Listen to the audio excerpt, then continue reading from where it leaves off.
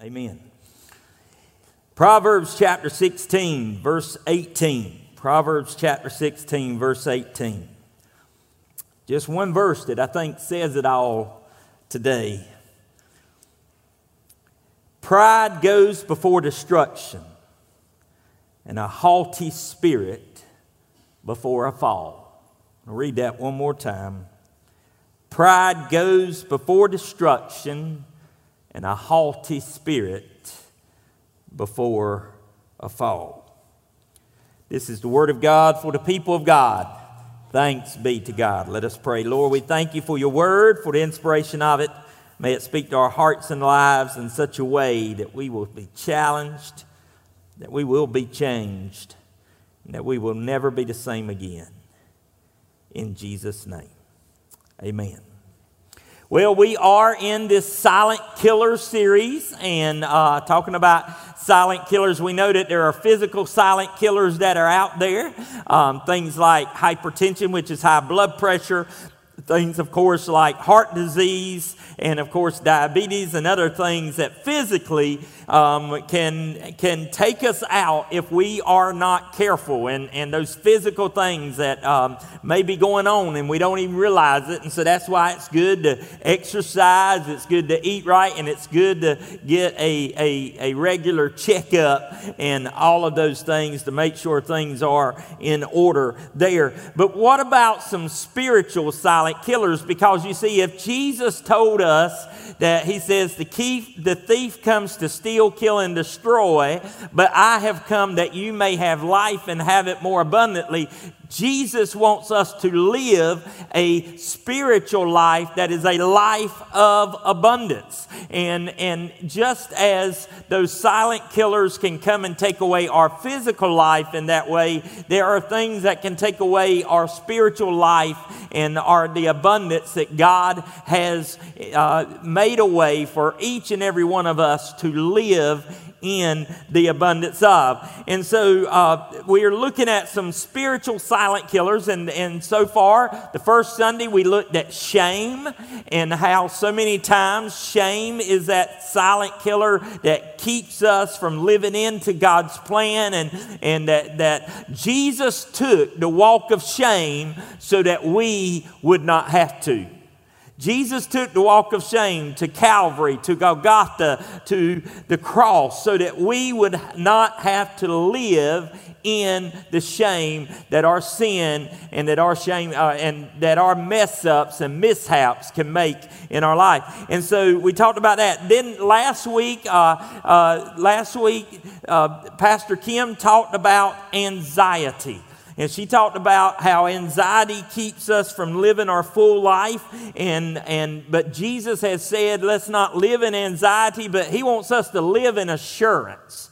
And so he said, do not be anxious of anything. Do not worry. And I know that's hard to do, but we can live in that assurance. And Pastor Kim did a great job of leading us how to do just that. And so I encourage you, if you didn't get to see those two or whatever, go back and check those out. But today we're talking about the next one. Now, next week we do have one more week of the silent killers, and that's going to be on fear. So fear is next week. You don't want to miss that, especially if there's any way that fear is keeping us from living our life and all. And there's definitely a lot of fear to go around these days. But today is the silent killer of pride.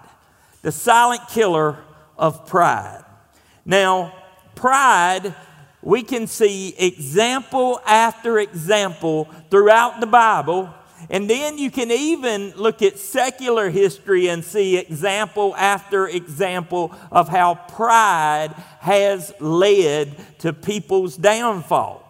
It has led to the downfall of countries at times. It's led to the downfall of individuals and leaders. It's led to the downfall of preachers. It's led to the downfall of biblical characters that are there. And it's definitely led to the downfall of even some churches at times. And so pride is no respecter of person. It is everywhere. And it can be that silent killer. And Proverbs actually says it in verse 18. It says, pride goes before destruction. In other words, where there is destruction, there was first pride. And a haughty spirit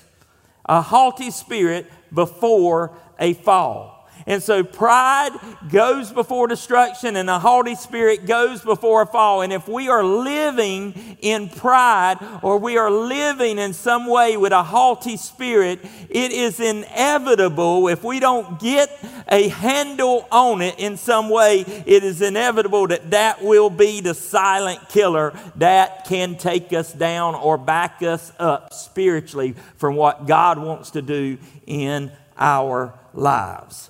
And so what I want to talk about today is several things. I want to talk about pride. And first of all, I want to answer this question: how is pride a spiritual silent killer? How is pride a spiritual silent killer? Number one is this: pride leads to isolation. Pride leads to isolation. Listen, whenever we think that we can handle things on our own, when we think that we can do it all by ourselves, it will isolate us. When we think for whatever reason that we don't need somebody else anymore, it will lead us to isolation. And so, listen, in Genesis, God creates the heavens, the earth, the seas, the animals, says it's all good, right? He listed all those things and says, this is good. And then, after the sixth day, he rested on the seventh day. I didn't forget that. But anyway, on the sixth day, he created humankind. He created all of us. And when God saw us, he said, this is very good. Now, don't get prideful. That he said that we're very good. Because here's the thing. There's one thing, though, that he says is not good.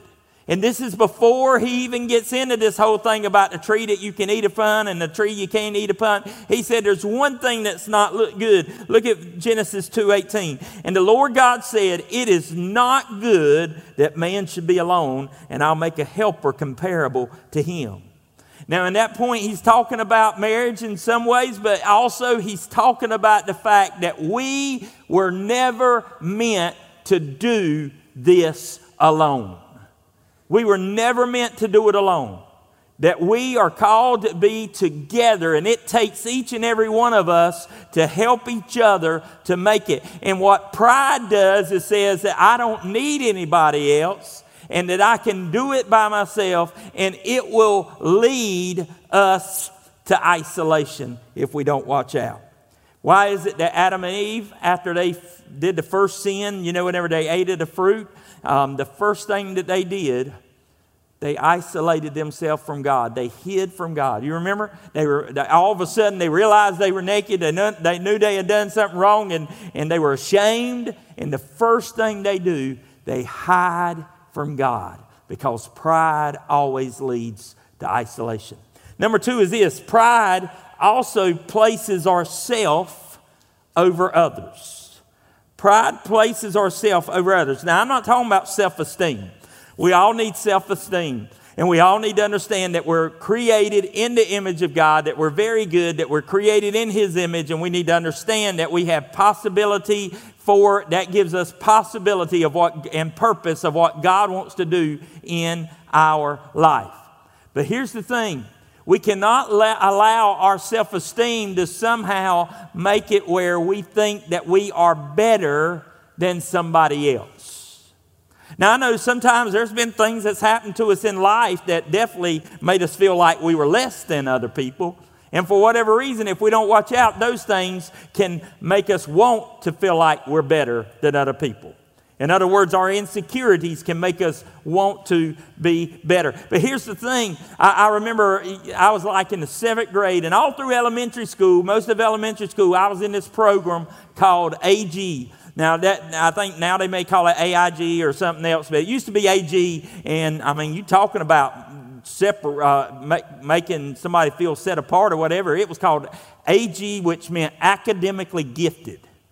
And I was in AG. I was into academically gifted and group and at our school, and we got to be pulled out of class and do some things sometimes and go on special trips and all of that, and it was cool and all. Well, 7th grade, we took this, we would take it almost every year. It was called the CAT test. Some of y'all may remember taking the old CAT test, California Achievement Test. Of course, from California. But anyway, I should. But it was the CAT test, and I remember taking it, and I was not good at standardized tests. Man, give me an essay, I could write that thing all day long. But as far as a standardized test, I just was not good at it. And that year, I just did not do good on that test. And guess what? That year was the year they were using those tests. Even though my grades were good, they were using those tests to determine who got to stay in AG and who didn't. And guess who got kicked out of AG? Now, if it would have been this big school with a big group, with like 100 students or whatever, and 10 or so get kicked out, it wouldn't have been that big a deal. But I mean, it was like 10 of us in there, and I was the only one that I remember that got kicked out. And it didn't help matters that the AIG teacher was a neighbor and decided to come around and hand deliver my letter at our house. Not that I'm still bitter about it or anything, but I'll tell you, it was those type of situations that really made me more competitive, in some ways, and that can be helpful in a way, but it also led me sometimes to really enjoy it whenever I did do better than somebody else. And if I wasn't careful, it actually led me to think I was better than somebody else. And I can still, that old thing of pride will still hit you even years and years after that. Because there's times, listen folks, we brought in like 40-something new members here this year alone at Pine Valley United Methodist Church. And that is awesome.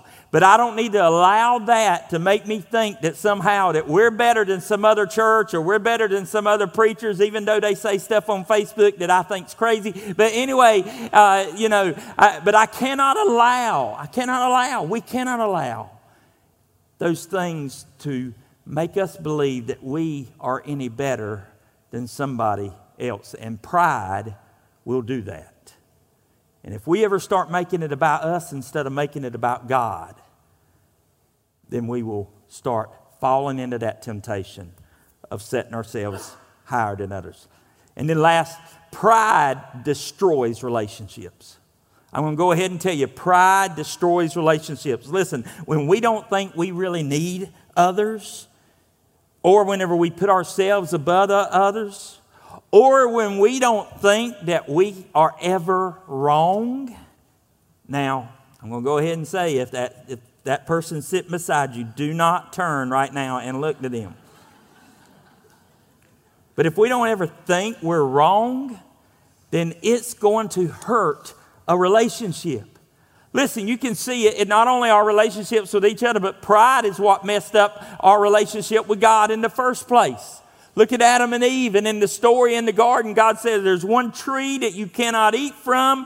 Don't eat from that tree. You have all these other trees that you can eat from all day long. And look at Genesis 3, verses 4 through 6. Look what happens here. Then the serpent said to the woman, "You will not surely die, for God knows that in the day you eat of it, your eyes will be opened, and you will be like God, knowing good and evil." See what the temptation was for her?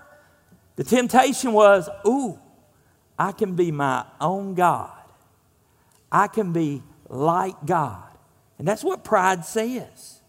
And that's what breaks our relationship with God. And then, look at what it says next. So when the woman saw that the tree was good for food, that it was pleasant to the eyes, and a tree desirable to make one wise, she took of its fruit and ate. And then she also gave it to her husband with her, and he ate. Now, I'm just going to go ahead and tell you, the scripture really makes Adam look pretty dumb. You know what I mean? Because she's tempted and she's tricked into eating. She just turns around and says, "Here, eat this." And he's like, and I'm good. That's just like a man, food, a couple of other things, and they're good to go. You know what I mean? So we won't get into the other things. But anyway, Genesis. But look, here's the thing. then it led to blame. Pride always leads to blame, and that's what hurts relationships as well. Because then, after God confronts them and says, why'd you eat? Look at what he says there in verses 11 through 13. And he said, who told you that you were naked? Have you eaten from the tree of which I commanded you that you should not eat? And then the man said, the woman whom you gave to me, to be with me, she gave me of the tree and I ate. So here's Adam blaming Eve. And Adam's even getting worse than that. He's blaming God. He said, it's the woman that you gave to be with me. It's her fault. And then look, Eve turns around and says this, and the Lord God said to the woman, what is this that you have done? And the woman said, the serpent deceived me and I ate. So Adam blames Eve and God, and Eve blames the serpent, because here's the thing, pride continues. It is a cycle of blaming everybody except ourselves. And when we are continuously doing that, there's no way for a relationship to prosper. So what weapons do we have against pride? There's two I want to talk about this morning. The first is humility. The first weapon against pride is humility. The opposite of pride is humility. This is when we decrease so that Christ in us can increase. It's whenever we decrease so that somebody else can increase. It's that woman that Sherry sang about a while ago that walks in and washes her hair, washes the feet of Jesus with her tears and with the perfume from the alabaster box. She comes in and she humbles herself completely in such a way. Listen, James chapter 4, verse 6b says, God resists the proud, but gives grace to the humble. Now, I don't know about you, but I don't want God resisting me. I want God's grace. And it's humility that opens ourselves up to the grace of God. In any relationship, we need to have humility.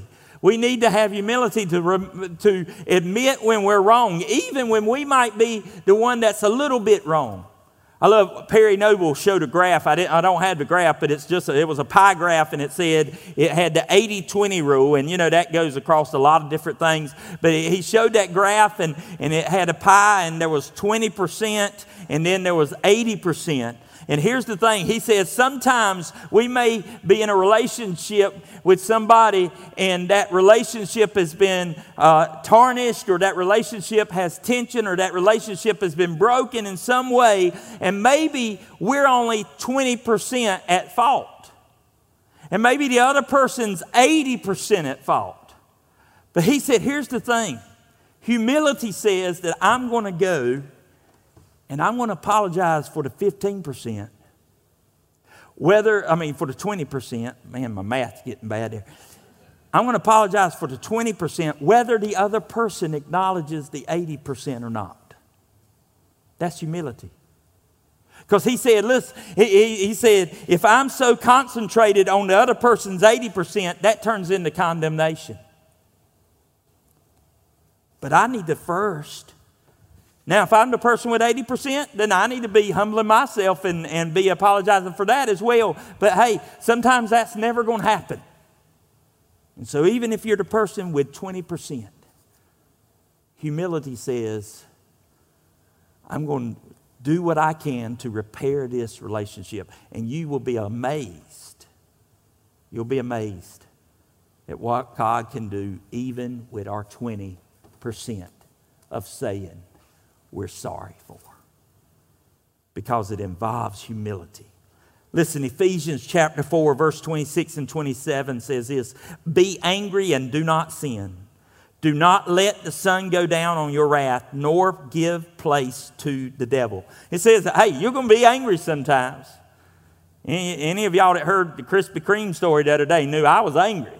All right? I went back and apologized.